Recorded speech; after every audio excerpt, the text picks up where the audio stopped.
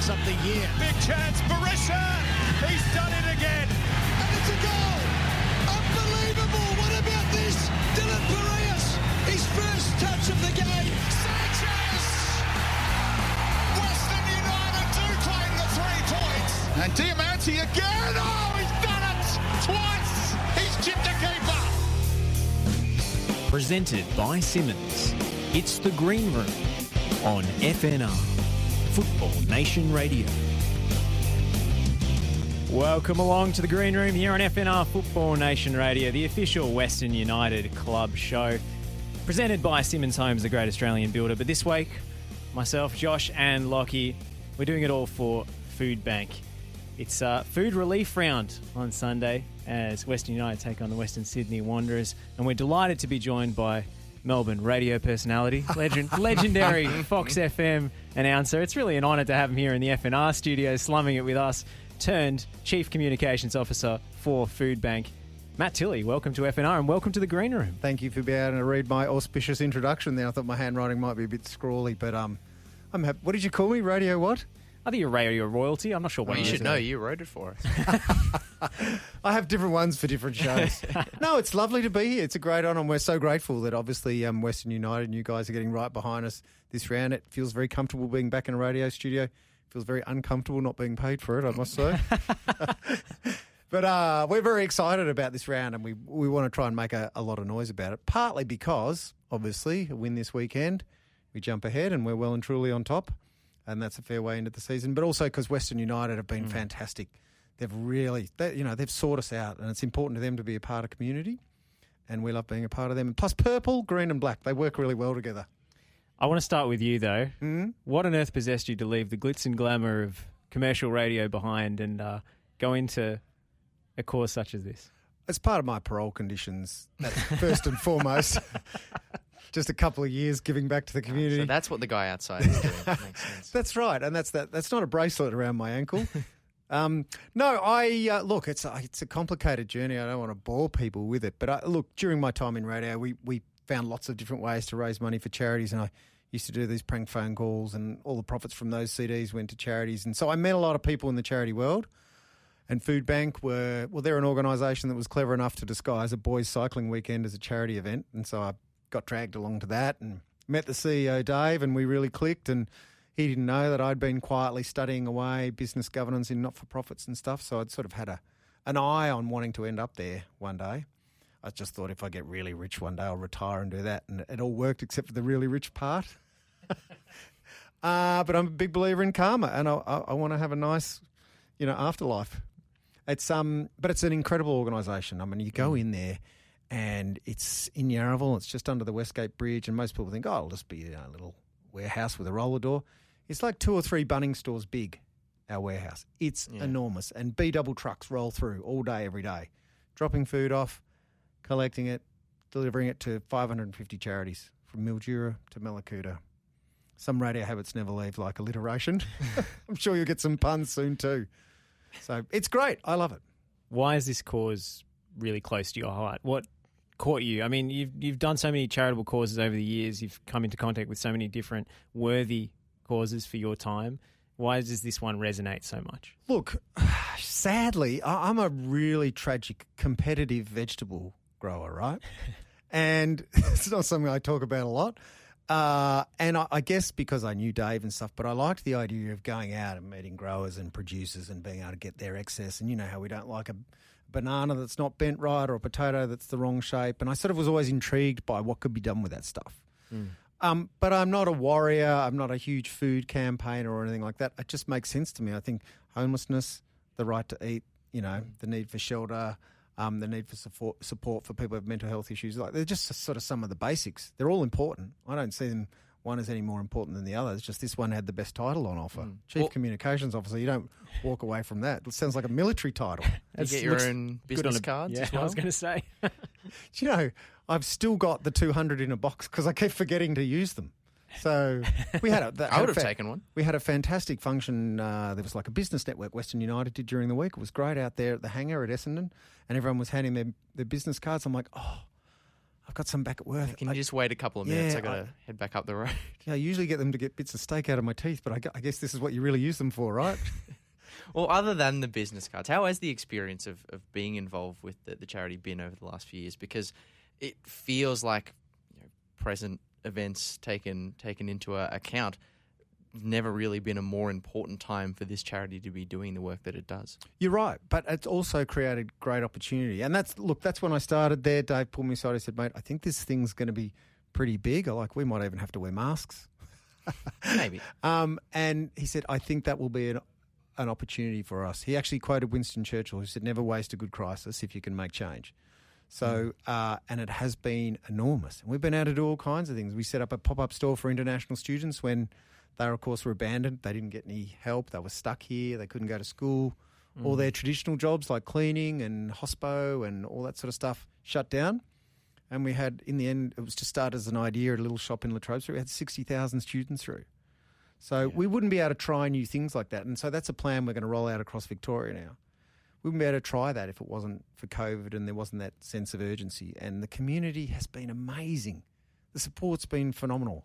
And a lot of people, I love being able to say this, but a lot of people ring up and go, COVID's actually been pretty good for us. I don't like to say it too loud, but, we're this business or we're that business or we're online and it's gone crazy. But we know how hard people are doing it. We just want to support you guys and financial donations and opportunities. So it has been a really busy and interesting and amazing time. And we opened our warehouse last year for a couple of drive-through. When those lockdowns were really serious and a lot of people just couldn't get out, didn't have family or friends for food. And we had cars backed up from our warehouse up over the Westgate Bridge, about 3.5 kilometres.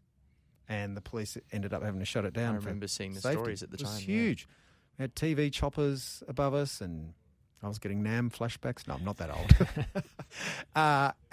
But in that moment, there is a sense of exhilaration and being able to help, but it's also really hard to deal with when you're seeing people drive through, they're living in their cars, mums with 2 kids in the back, and you're thinking there's blankets and stuff in here because you're finding somewhere to sleep and you don't have any food.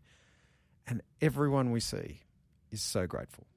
It's just the best. It really is quite uplifting and you get a bit teary and stuff because they just can't believe that you've got that for them. And I'm kind of like, well, I'm handing it to you, but there's a whole chain of people behind me in the community who donates who've been able to do this.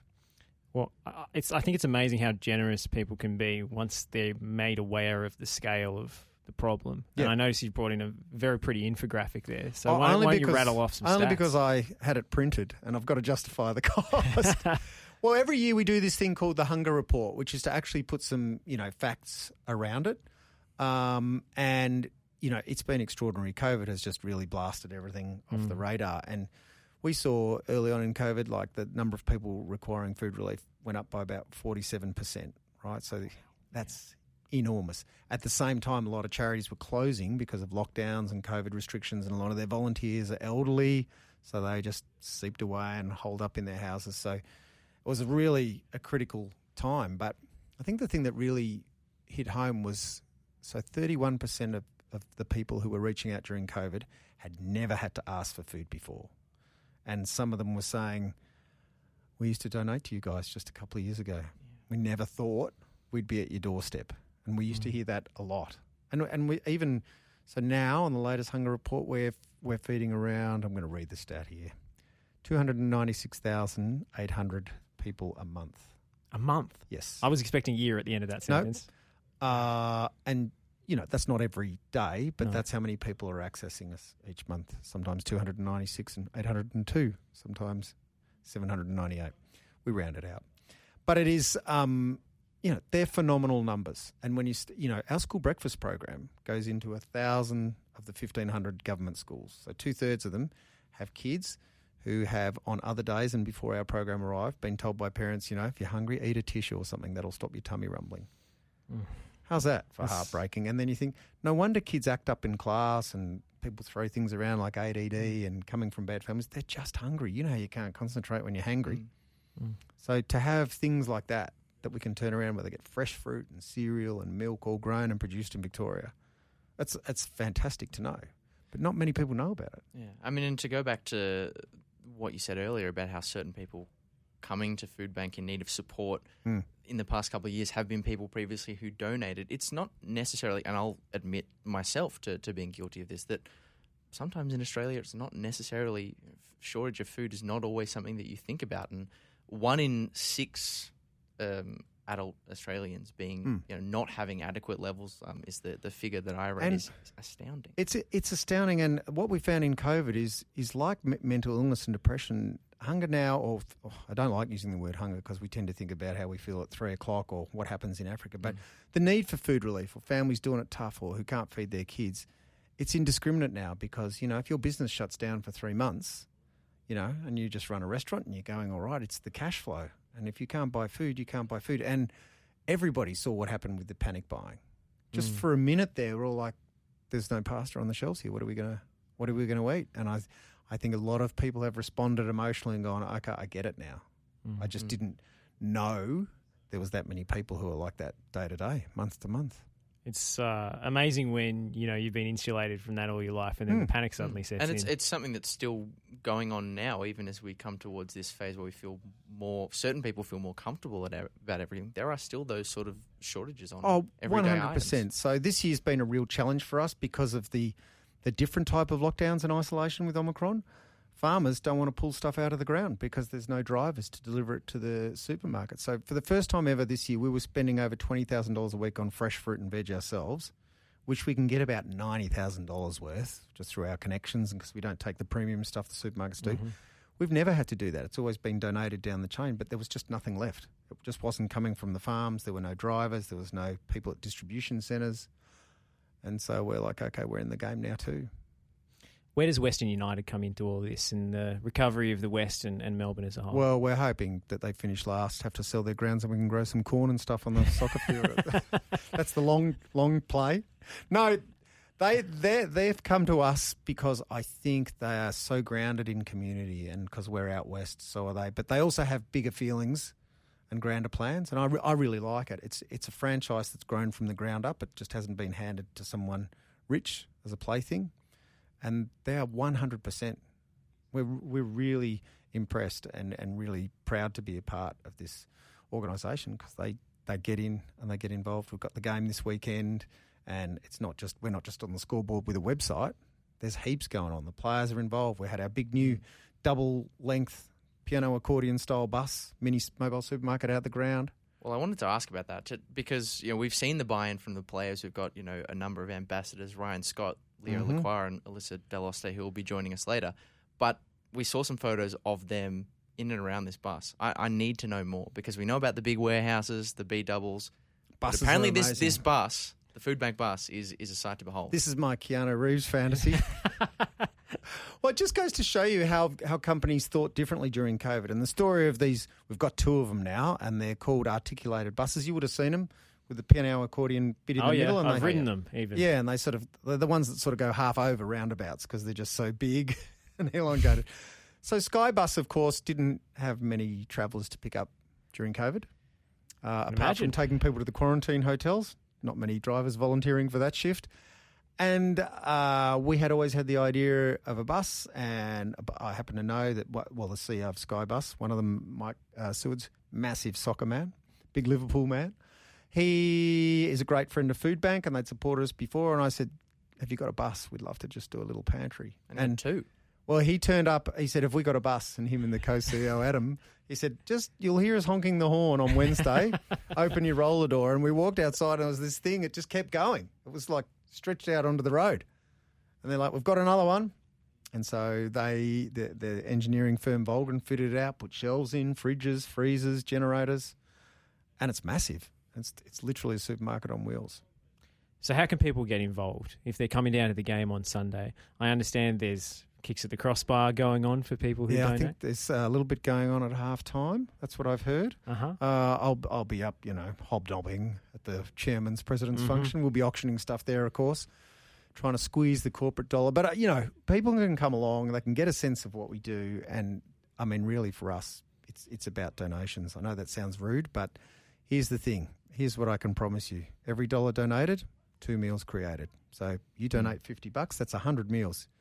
That's a couple of families being fed for a week. That's a pretty good feeling. So you can accomplish that via the supply chains you have access to and the That's our kind of metrics. economy of scale that Exactly you're dealing with. right. Right. By the time, obviously, we need to distribute it and pack it and sort it out and stuff. But balancing up the stuff that comes for free with the costs that we incur, even just like electricity and all those sort of things we have to pay for, that's our metric, and we've squared it away, and we reckon it's pretty good. So financial donations are the best and most direct way you can help. If you want to come and volunteer, you can jump on our website, foodbank.org.au. You don't have to just hand cash. We find now lots of people go, you know what, for my bar mitzvah, don't buy me any presents, donate to Food Bank. There's a million things you can do. People are a lot smarter than me. They know how to make money. Well, we hope you get plenty of exposure on the weekend. But the greatest coup, I think, was pre-show when you turned myself and Lockie into walking billboards. Yeah, you've got the tattoos on Shall there, we boys. I reveal see. them to the cameras? I've got my exposing a I've little been bit too much branded. of my own flesh here, but this is going to look bad when I go to get my booster and they just hit the big advertisement for Food Bank. Oh, I That'd be a think they good look thing, great. actually. I think you've got better arms than me. I got like spaghetti arms, so they don't really count. But we were hoping some of the players would have them on, but most of them have already got stuff. It's already been rented out. Yeah, I don't think there's any free space available Not on a lot of Alessandro real estate Diamante going. anymore. No, so unless they wear it on their forehead, but then I don't know, that might affect headers, I reckon. I offered Lucy beforehand to put it on my noggin, but she said no. No interest. Oh, well, I can't help you guys. And they only last a couple of days. Well, everyone get along to the match on Sunday and get along to the website, foodbank.org.au. That's the one. Yeah, that's the one. Thank you for having us, and thank you for getting behind us. We really appreciate it. Thank you for coming in and joining us. Pleasure, lads. See ya. Matt Tilley, Food Bank, get on it. It's the food relief round this weekend for Western United. We're going to have Chris Pelavanis and Alyssa Daloste Double on interview. after the break. A double bill coming up, so don't you dare go anywhere. Western United, can they find something here? Big chance, Berisha! He's done it again! And it's a goal! Unbelievable! What about this? Dylan Piraeus, his first touch of the game. Sanchez! Western United do claim the 3 points! And Diamante again! Oh, he's done it! Twice! He's chipped a keeper! Presented by Simmons. It's the Green Room on FNR, Football Nation Radio. Presented by Simmons Homes, the great Australian builder. It is the Green Room here on FNR Football Nation Radio, the official Western United club show, and we're delighted to have a double bill here in the studio. We're so packed with guests today, we've bumped Lockie off Booted camera. out. The direct request from Chris. Move this guy out of the way. I just wanted to share the studio with Alyssa, one of our rising talents in the women's space. So thought, why don't we do it together? Well, I'm sure Lockie won't take his demotion too hard. If you hear a disembodied voice, that's him off screen. Disgruntled murmurings over here might be me. But we do have the CEO in-house today. We've had him on a couple of times this season on Zoom. But Chris Pelavanis, welcome. Thank you. Thank you for having me in the studio again, and really excited to be here. And making her Green Room debut, Calder United goalkeeper, Alyssa Daloste, or Dalostare. Dalostare. I'll try and get that right for the rest of the It's interview. okay. Thanks for having me. Delighted to have you join us. 2018 MPLW Goalkeeper of the Year, is that right? That is correct, yes. And now you're playing with Calder United and training with the development squad with the women at Western United. Yep. Tell us a little bit about you, your career progression, and how you got to this point. So I've been playing football probably since I could walk, to be honest, kicking anything I could. I started with an actual team when I was about 6, playing indoor, just on the field. Nothing, didn't go in goals until I was about 10. And then we didn't have a goalkeeper a game, and so they just put me in there, and I loved it. I stayed there. It's been, 10 years now? And yeah. Funny how goalkeepers sort of fall into it sometimes. You just get thrown in there, and you're like, if you like it, you like it. If not, They say you have to be a little bit crazy. Is that true? I've heard that too. Is it true though with you? Only when the mics are off. Yeah, not on camera. I don't know about crazy, but I think you have to be a little bit fearless to want to get yourself in the way of flying projectiles. Yeah, What, 100%. What do you enjoy about goalkeeping? Can you distill it down as to what the joy is in the position? I like this. It's very high stress. And I know that sounds a bit crazy, so that probably. Yeah, I think Chris is right. She's nuts. Go yeah. on. But yeah, the high pressure, and I don't know. You just have to know if you like it or not. There's not really anything to it. So you were at Box Hill, you went to Calder. It's sort of like being signed by Manchester United or something in Yeah, really. NPLW terms. They're the dominant side. What is different about that setup compared to the rest of the league? Because there's so much success there. The quality of the players is obviously really high, but it's also a female-focused club, which is pretty unique in the Victorian scheme of things. What's it like playing in that environment? I think that definitely plays a part in like the accolades that we've achieved. Playing for a club that isn't female-focused, you know, the support that we get from Calder and the committee and the coaches is second to none. I haven't experienced that anywhere else. So I think that, yeah. Has that helped your development, playing in that environment where everything's geared towards the women, all the coaching, all the support, everyone's focused on the women's team and their results and their development? Yeah, 100%. There's been stages where I've played at clubs and had to fight for pitch space or club space or even physio sometimes. So even just not having that just keeps the spirits high.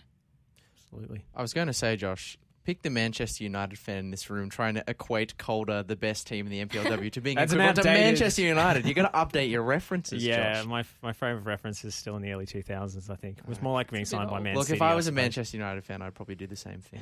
Let's not bring up the team that I support. We're going a long way back for the success, Arsenal, if everyone must know. I know, it's embarrassing. But Alyssa, the fortunes of Calder have been a long, long way from that we see of my club, Arsenal, in recent years. And you know, throughout that all, you know, the man in charge of the team has been Mark Torcaso. What's the experience been like of working with Mark? And, you know, how do you find his style of coaching and how it works with your crazy goalkeeping game? Well, it helps that he was a goalkeeper, so 100%. he's just as crazy as me, if not even crazier. You know him. Yeah, I mean, it's a pretty hard question to ask Alyssa because she's got to say positive things. He's going to Yeah, he'll call me later. he'll call her later and have a crack. No, Yeah. So from one crazy goalkeeper to another, is he encouraging you to dial up the crazy or dial down? Definitely up. He definitely wants more from me, Wow. which is good. More Crikey. More crazy. leadership from the back, more shouting Yeah, at your defenders yeah. to get in position, that kind of thing? Definitely, for sure. It's good. It's good. I haven't had a coach that's a goalkeeper as well, so he understands, you know, how to implement us into the team training and get like what's best out of me. Even game days, like he can tell me, and I trust his opinion as well. So it's good. Chris, so excited to have that connection too now with the development squad, and hopefully when we announce our W League's license and structure and what it's going to look like, I think Mark will be very heavily involved in that, and we'll see, you know, the clear connection with Calder, and I think that's going to be what's exciting about this partnership, but also the opportunities for Alyssa and some of her fellow teammates. what's that looked like so far coming into Western United with the development squad on the road, of course, to having an A-League women's team? How has that experience been? How has it helped you? It's been great. Coming into a professional environment, so to speak, it's good for the girls to experience that. It's a nice stepping stone to what's to come at the end of the year, I think. Instead of being just thrown in the deep end of the level of NPL compared to A-League women, I think it's good for the girls to experience. And you've played with a number of players who do play A-League women's in the off-season, so you know what the level is. You know what that's going to take. Where do you see your game improving to make that step up? Are you ready? I think I'm ready, yeah. I think I've been ready for a few years. Haven't had the opportunity, but everything happens for a reason. Hopefully at the end of this year, it all goes smooth sailing and we get there. Chris, tell me more about the women's development squad and what Western United are trying to achieve here. Well, I was just listening to Alyssa, and how good is it to the ability for us to give more girls an opportunity to play at the elite level? I mean, you just hear that, and you know, for all the people ever doubting if Western or any other team wants to enter the A-League women's competition, I think giving people like Alyssa and her fellow teammates an opportunity is what we do it for. And I'm super excited to see these girls get their crack. You know, I've got to meet some of these girls, and now they're in our development squad. You know, we've had the opportunity to go to Tassie, playing Ballarat with these girls, and I can see that they're ready. And not only they're ready, they're going to embrace this, you know, challenge. And with a little bit of experience that will be toppled into this team, I think we're going to have a really good team on our hands, and a team that will be very competitive. And I know Alyssa's ready, and I know she knows she's ready. They just need opportunities, and it's like a lot of young athletes. They just need opportunities to have a go, and that's what we're going to do next year. And I can't wait to see our girls run out onto the pitch for the first time. I think we'll all be there, and we'll be super excited. Well, without revealing too much, you can only assume that the squad that you put out for next season is going to be based on this Calder squad that you've been working with. How much will that, I'll ask this both of you, I mean, how much will that continuity help hit the ground running with the program? Well, for me, that was one of the big selling points for women's football, A-League women's football, is the ability to have that continuity. We, in the past, not us, but other A-League teams will, take a handful of Calder girls and train them for 2 months and then they send them back to their clubs. Now we have a real opportunity to work with these girls for 12 months. So what that means is hopefully they'll improve their development and then, they'll be listening to a similar voice, playing a similar style, and they'll continue to improve. And that's what we're excited about. So, yeah, we believe the majority of the team that will take part in our inaugural team will come through Calder, but the opportunities to bring as well talent from other areas. But we will really want to focus on Calder and girls from the west of Melbourne. Alyssa, Victoria. It must be great for you to, hear someone like Chris talking about these kind of things, someone with A-League women's ambitions of your own to be involved in a club with such a clear commitment to getting into that pathway and bringing that, core Calder side with them must just be an awesome experience for yourself. Yeah, it's so great. I think it's good for us to have that time to prepare. Being involved in some of the A-League women's teams, there's been a short period of preparation for the season. So I think having, 12 months to prepare will definitely be good when it comes to round one. And as a squad, it must inspire you all to push yourself to that extra level as well in training. Yeah, 100%. All the girls are pushing each other. We're pushing ourselves. I think it'll be good, yeah. Well, before that happens, you've of course got an NPLW season to prepare for. Yeah. How are you feeling about this campaign? I mean, you go in as favourites, but that comes with its own pressure. No, it's good. I think for the last few years we've had a target on our back, and even for the Nike Cup we had the same thing. And to be honest, not a lot of people thought we would win, but we showed up and because you were missing all your best players and so forth. Right. And it turns out you actually had some depth there. Yeah. So yeah, I'm excited for the season to start going. We've been preparing. Practice games coming up, and yeah, it's going to be good. Excited. Well, the other part of your role here is as an ambassador for Food Relief Round with Food Bank Victoria. Tell us what this cause means to you and to be representing Calder United on Sunday. Yeah, I think Food Bank is such an important charity. Hearing about the people that go hungry, I think everyone deserves to have an adequate access to food. And for me to be able to support that and help raise awareness, it means a lot to me. And for anyone that can, I encourage you to donate to Food Bank Victoria. Yeah, and Chris, when we were speaking to Matt earlier, one of the big things that he earmarked about why this partnership between Food Bank and Western United works so well is that Western are a club who are not afraid to get their face out and about in the community. And it's something we've spoken about before. I mean, this partnership just seems like a really good synergy. How did it all come together? Yeah, I mean, it's an amazing synergy for our club and for Food Bank Victoria because it tears on the heartstrings not only of our community in terms of our fans and members, but also our staff and players. When I go up to one of the players and say, "Hey, can you help us out with this activation with Food Bank?" we get 4 or 5 hands up straight away. In other times they're all turning their back and going the other way, which is fair enough. But that's what's exciting about this because I think we can all relate to the importance of helping people and improve the current statistics about starvation.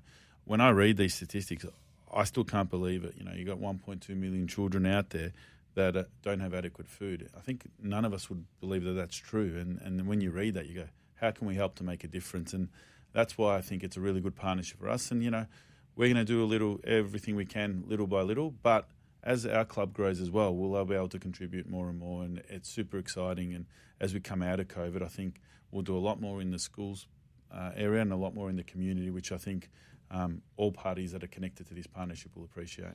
Without wanting to stereotype, I mean, does this issue resonate even more clearly in the West, given that it is a working class area? You've got new migrants, certain people that are more prone to food insecurity issues in a time like this. Yeah, potentially. Look, I don't know the ins and outs of which areas, but you'd assume that there'd be people in the West that are struggling as well. So for us, that's also important to focus on those areas. But I think it's a charity that we want to help. It doesn't matter where the kids are in reality. We want to help the whole state get out of this problem, because I think when you read the statistics, it shocks all of us. So I think if we can play our little part to help in that journey, I think it's an important one. And just hearing Alyssa speak and Ryan Scott and Leo Lacroix speak about this matter, I think it's something that is really important for our club and our DNA. Well, there's an opportunity to have a go at the crossbar at halftime as part of this promotion. Alessandro Diamanti made it look rather easy on you. He probably had 15 attempts. I won't say it. Take that off. No. He does make a lot of things look easy on the pitch, and because he is phenomenal, our captain, and he's quite special. So hopefully someone can do the same thing on Sunday, and hopefully we can raise a lot of funds also for Food Bank Victoria. Well, Alyssa, those precision, long kicks are a pretty important part of any goalkeeper's game. Do you have any advice for the faithful few who have to step up and try and hit the crossbar on Sunday? Oh, just trust yourself. That's it. Just smash it. Just smash it. Psych yourself up. Yeah. It's crazy as possible. Yeah. Perfect. I don't know if you're allowed to wear studs inside the ground as a spectator, Amy, but I find those halftime things. Almost always do a John Terry and almost lose your standing foot. Everyone holds back a little bit. I think that's why I've never put my name forward. I can't be caught on camera falling over in front of thousands of people. I can't afford that PR hit, He's got to carry his boots with him everywhere he goes. Well, I mean, Lockie's... Do you want me to go get him? No. Lockie's actually got the Western United gear on today, so I think he's still waiting for a call-up. If there's an injury crisis... Need to stay firm on the ground is what I need. For the men's first team coming into this game, so it's a big game as well. It's not all about the charity stuff. There's also points on the line and a title challenge to maintain. Yeah, I mean, another 3 points on the line. I think the team's doing really well up to this point, but now it's important about consolidating this and going to the next level. So the next month is really important for us. I think the team's in a really good place mentally, physically as well. I think we've come out of the COVID period and embraced the challenges of COVID, and I think a lot of credit should be given to all the football department staff. John Aloisi, as a leader, I think has made an amazing difference to the club, and has been phenomenal for our culture and resetting the club, in particular from where we come from last season. Alyssa, watching this team, you must be impressed with the defensive discipline on display and the goalkeeping as well. Jamie Young absolutely smashing it. So many clean sheets. It's unbelievable. I know. It's crazy. It's good. It's good for us to look up to that. Yeah. Hopefully lead by example. Are there any little tidbits that you've picked up on this season from Jamie Young? He's one that doesn't hold back when he's speaking to his trainers. That's probably the most. Just that, yeah. I feel like you've got some very particular influences around you, like very vocal Jamie Young, Mark Torcaso, a goalkeeper in the past. Like you've definitely got some people encouraging you to be as wild crazy, as possible. Do you have any idols, goalkeeping idols in women's or men's game growing up? Buffon. Yeah, okay. Yeah. Fair enough. He's quite good, isn't he? Yeah. He's pretty good. He's all right. He's all right. I mean, but he has whole rituals and things. I think he wrote a ode to the goalposts or something when he retired for the first time before he came back. Before he came back. Do you have superstitions and things like that before the game? I do, yeah. I have to put my left glove on first, and I have to touch the crossbar before the game. Is there any history behind that? Is No. there a reason, or just one thing you decided and I to had do? a really good game. Yeah. And then Usually is the way. I just figured I have to do it. It's just to show off the wingspan, really. Yeah, just to of show course. the opposition players they can't chip you. Scare them. Well, both of you, thank you so much for joining us here in the FNR studio. Have fun on Sunday. Raise money for a good cause. We'll be cheering on West United. And we're going to hear from assistant coach Hayden Fox after the break, who we had a chance to speak to last week. He's got some tales of his playing career to share, including coming up against the likes of Thierry Henry. Your beloved Thierry Henry, Lockie. Yeah. Well, it feels like a long time ago now, but yeah, still holds a special place in there. Gianfranco Zola playing for Harry Redknapp. Yeah, he holds a less special place in my heart, to be frank with you, Gianfranco Zola. So you're going to hear our chat with Hayden Fox on the other side of this break and get to know the assistant coach a little better. He's got some great stories. So stick around for that here on The Green Room, presented by Simmons. Western United, can they find something here? Big chance, Berisha! He's done it again! And it's a goal! Unbelievable! What about this? Dylan Piraeus, his first touch of the game. Sanchez! Western And Diamante again. Oh, he's done it twice. He's chipped a keeper. Presented by Simmons. It's The Green Room on FNR, Football Nation Radio. For the final time this evening, welcome back to The Green Room here on FNR, Football Nation Radio, presented by Simmons Homes, the great Australian builder. We're going to throw to a chat we did last week now. We had a chance, myself and Nick Hughes, to sit down with Hayden Fox, the assistant coach of Western United, and dig into his illustrious playing career. He played for many years in the Premier League under luminary bosses such as Hayden Fox, such as Harry Redknapp. He played with Frank Lampard, Gianfranco Zola, against Thierry Henry. Amazing playing history, and we just had to talk to him about it. So let's have a listen to our chat with Hayden Fox. Nick mentioned your playing career there, and I have to bring this up because he's one of the great characters in world football. As he played for Harry Redknapp at not one but two clubs. He left West Ham and then he took you with him, right? So tell us a little bit about working with Harry Redknapp and what that experience was like in the Premier League. Yeah, Harry was good. Harry had this unbelievable man management skill. He was incredible. He was able to bring players that other teams didn't want or were wanting to get rid of, and able to put together a team that complemented each other. And he'd often do that. He'd often bring in players, and he'd change the team from week to week. Wouldn't always be the same team, even if players scored 2 or 3 goals the week before, or you were man of the match the week before. He always put together his team who he thought could win the next game. He was a bubbly character. He's from obviously the east of London. He knew his football. He knew his football very well. He was a pleasure to work for. As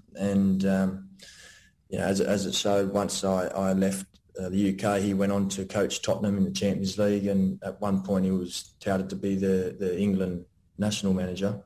There was always many exciting times, funny times, and don't you worry when you didn't perform or things weren't going quite right. He would let you know, but in the right way. Is there a particular line of his that sticks with you to this day? Anything that comes to mind that's broadcastable? There is. One time we were at Portsmouth. I can't think who we were playing, and he was getting interviewed after training. He said, I think it was the day before a game, and we'd all finished, and there were some younger boys shooting at goal or having some shots or whatever they were doing. And one hit Harry in the back of the head in the middle of the interview. And he couldn't let it go. It hit him. He kind of looked around. He's thinking, blimey, hell, where the hell did that come from? Anyway, so the reporter asked him the questionnaire game. But you could see he was frazzled and he just couldn't let it go. And he got through halfway through answering the questionnaire game, and he turned around and he said, "Who kicked that bloody ball?" And someone said, "Oh, it was so-and-so." He said, "Yeah, well, now I wonder he's in the effing reserves." The goal was that way, not at my head. He was good. He was good, Harry. Love it. On your playing career as well, you spent a little bit of time at Ajax as a young player. That was your first venture outside of Australia. Obviously, everyone knows the aura of the Ajax Academy. How special was that experience? Yeah, I learned a lot of, I was very fortunate. I went to the Institute of Sport when I was 15, and I learned, I've gone from, community football and representative football with Blacktown City to going to some of the best junior coaching in Australia, which was Ron Smith at the RAS, and learned a hell of a lot about the game. And then I was very fortunate from there that I got an opportunity to go to train with Ajax of Amsterdam, and just as an experience for 4 weeks. And then I didn't think anything of it. And then at the end of the 4 weeks, they said, "Have you got an agent?" I went, "No." Because I was an Australian kid. I didn't have an agent. I didn't know.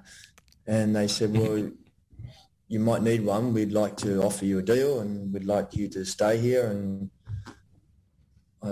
I didn't really know what to expect. I did it tough, to be honest. I decided to stay. Spent 2 years there. Great learning, great development, hell of a football club, producing a lot of young players. But I was homesick, that's for sure. I was homesick. The first 6 months were probably the toughest of my life. I wanted to go back. I wanted to go back to Australia where it was going to be comfortable and easy. But like anything, you kind of stick at it. My dad, who was kind of like more the tough one, and my mum was the softer one in our household, when she turned around and told me, no, you stay, you stick it out, I said, okay, my mum's been a little bit serious here. So I stuck it out, and it was one of my my best decisions I've ever made, because it would have been easy to kind of come back and have it a little bit easier here, but I stuck it out, and then you learn to cope, and that set me up for my career of being away for 15, 20 years. It's interesting. We talk about young players and development, and I guess having this professional league back home where, you know, it is so well run and so professional, would it have been easier for you to just pack it in and come home if the A-League had been there waiting for you, as opposed to a part-time league like the NSL Probably. was? Yeah, probably. It would have been easier. It would have been easier, but that's not what I wanted. That's not what I was dreaming of. You know, my dream was that I wanted to be a professional footballer in Europe. So I had to keep reminding me that's where I wanted to be. I was fortunate enough that I had played other professional Australian players in Europe at the time, and they'll help me go through this little period, because they would have experienced that when they were younger and when they were their first time away. So you're right, it would have been easier, but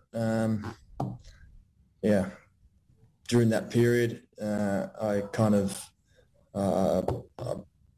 I put in my mind that I was staying there, and you know, if it wasn't going to work out, then well, you know, it wasn't from not putting the effort in and not from trying.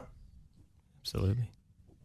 What are some of your best experiences of those years overseas playing? I'm sure you would have rubbed shoulders with some incredible players. You obviously mentioned Harry Redknapp as a fantastic manager that you worked under.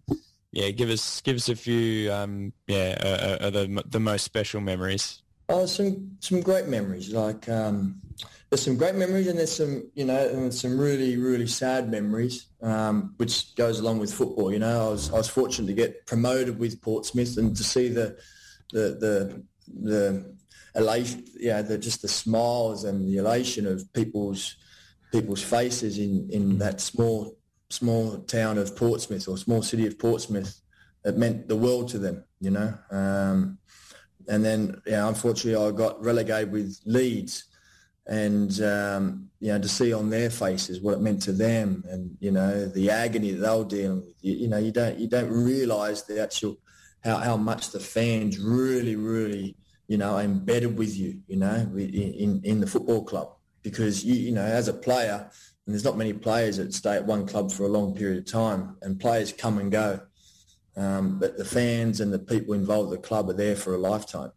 So the emotions of both high and low, you know, they stick with you. Meeting lots of good people, you know, lots of good people that I'm still in contact with today. And if I needed help with anything, they needed help, then, you know, you'd give an arm for them and help and reach out. Learning about different cultures. I know in Australia here we're very multicultural. I know that, but to actually go and live in various different countries with different cultures, you know, you learn to accept and you understand how people are thinking. So there's been some great experiences. We got to the Emperor's Cup final with the late Eddie Thompson. I played with Tony Popovic and Tony Vidmar, Aurelio Vidmar. The club had never had any success, so that was a big event for Sam Frecce. And then representing Australia and going to the Olympic Games, they were always, you know, very fond memories. Definitely playing for your country, green and gold, always was close to my heart. I always like to ask central defenders who've had illustrious careers such as yourself, is there anyone who stands out as a direct opponent that you had the toughest time marking? It's a tough question to put you on the spot. It's tough because there's a lot of different ones for different reasons with different playing styles. Yeah. So, Thierry Henry, during his period when the Arsenal were invincible, he was virtually invincible, And you used to think, I'll be honest, you used to think, I'll just go and kick him. But you think about it, when he was a young boy, he came to Arsenal and he was up against Steve Bold, Tony Adams, Martin Keown. Yeah. So he would have been getting belted every day at training. So you couldn't do that. And you couldn't get near him to belt him. So he just used to glide across the park. He was phenomenal. Zola was he was a talent. Because he could change direction very quickly. So you think you got him, he'd have his back to goal. You think, no problem, he's going back towards his own goal. And all of a sudden, he just, one movement, left, right, or right, left, and he's on the other side of you. He had that ability. And then there was big Duncan Ferguson, who you knew you were in for a game. He'd almost growl at you. I don't think people need to have seen Duncan Ferguson play. They just need to see him on the sideline now with Everton. You know exactly what he's like. Yeah, but he was a good player. He was a good striker. Yeah. I know he was tough. He was hard, but he was he used to get himself into great positions. He was intelligent and lethal in the box. By the same token, are there any teammates that jump out as any that you love playing with in particular? I'm not sure if, paths might have crossed to West Ham with Frank Lampard, for example, any of those young players that you thought, yeah? Well, yeah, they were. Paolo Di Canio, I played with him for 2 years, and he was unbelievable. He was so eccentric. He was a bit crazy, but, he had so much ability. And he was, he come with everything, so he brought his own fitness staff, his own masseur. He'd have his own special nutrition diet, and he's trying to tell everyone this, that, the other. But, and they were in the English days, and everyone would be drinking, and he'd be going crazy. Why are you going to drink? But he'd be there, smoking 2 packs of cigarettes a day. That was Paolo. So, yeah, and then I tell this story about Frank Lampard, and it's so true. So he was a young player at West Ham, and he was playing regularly. So he was in the Premier League. We were, a mid-table team. One season, I think we finished 7th. So we had one of the seasons we finished quite high for West Ham. But Frank, so he was in the under-21s England team. He was pushing for a spot in the national team, the full men's. He was playing week in, week out at West Ham. You think most people would be quite satisfied with that. Not Frank. Frank, 1-2 days a week would stay behind, and he'd do these runs and these sprints because he wanted to get quicker, and he wanted to be able to play box to box. He wanted to be able to get on the ball, spray the ball, and then be able to get into the opposition box and score goals. Well, so he did this. I remember for the year I was at West Ham, that first year with him, and he'd be doing that twice a week. Boom, boom, boom, boom. Well, he ended up being a Chelsea legend, one of the best players England ever produced, and one of the best box-to-box midfielders that played in the Premier League. And he scored goals. And I remember that was his thinking. I need to get the box. And that just, I use him as an example because most players would have been, satisfied of where they were at, and he wanted to get better. He wanted to be better. He wanted to improve, and he wanted to really leave a legacy on his style of football. There was a great clip that went around recently, which was, I think it was Harry Redknapp, who of course has got family relation to, presenting him at this press conference at West Ham. One of the journalists has a go at Harry and says, why'd you let all these, better midfielders go, and signing Frank, he's overhyped or whatever. And he got super defensive and said, no, you know what? I didn't want to say this in front of him, but he is going straight to the very top. And I guess Harry Redknapp knew from the word go, right? Yeah, there you go. Wouldn't be surprised. Yeah, it's you just know, he had that mentality that he wanted to keep getting better. he came from a very good footballing family, mind you. But, that's only one thing, having the talent, but to have the dedication, the mentality, that's another thing that separates the top players from the rest.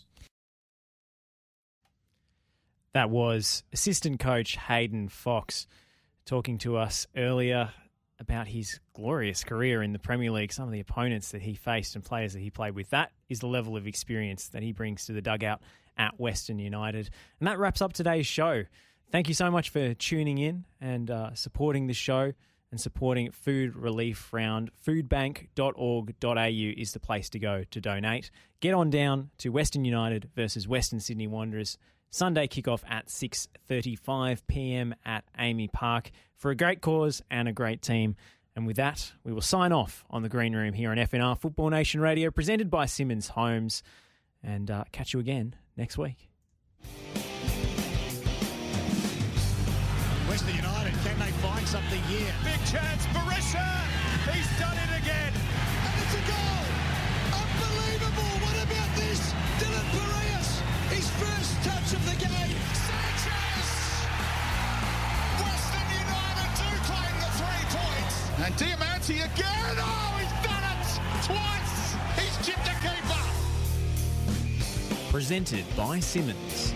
It's the Green Room on FNR Football Nation Radio.